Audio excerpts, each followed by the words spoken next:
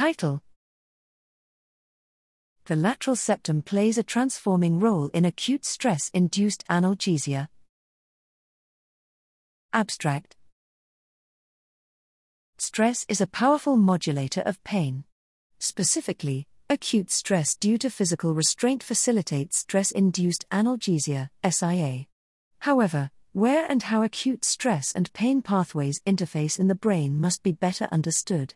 Here, we describe how the lateral septum, LS, a forebrain limbic nuclei, facilitates SIA through its downstream targets in the lateral hypothalamus, LH.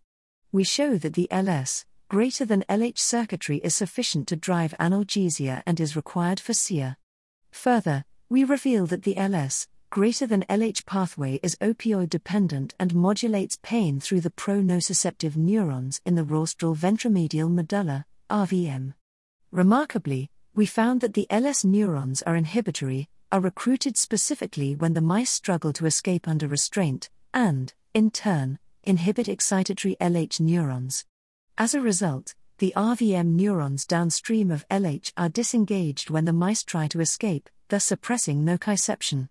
Next, our data indicate that the efforts to escape are communicated by the lateral periaqueductal gray, or PAG, to the LS, and activation of the upstream or PAG, greater than LS circuit phenocopies LS, greater than LH activation and results in analgesia.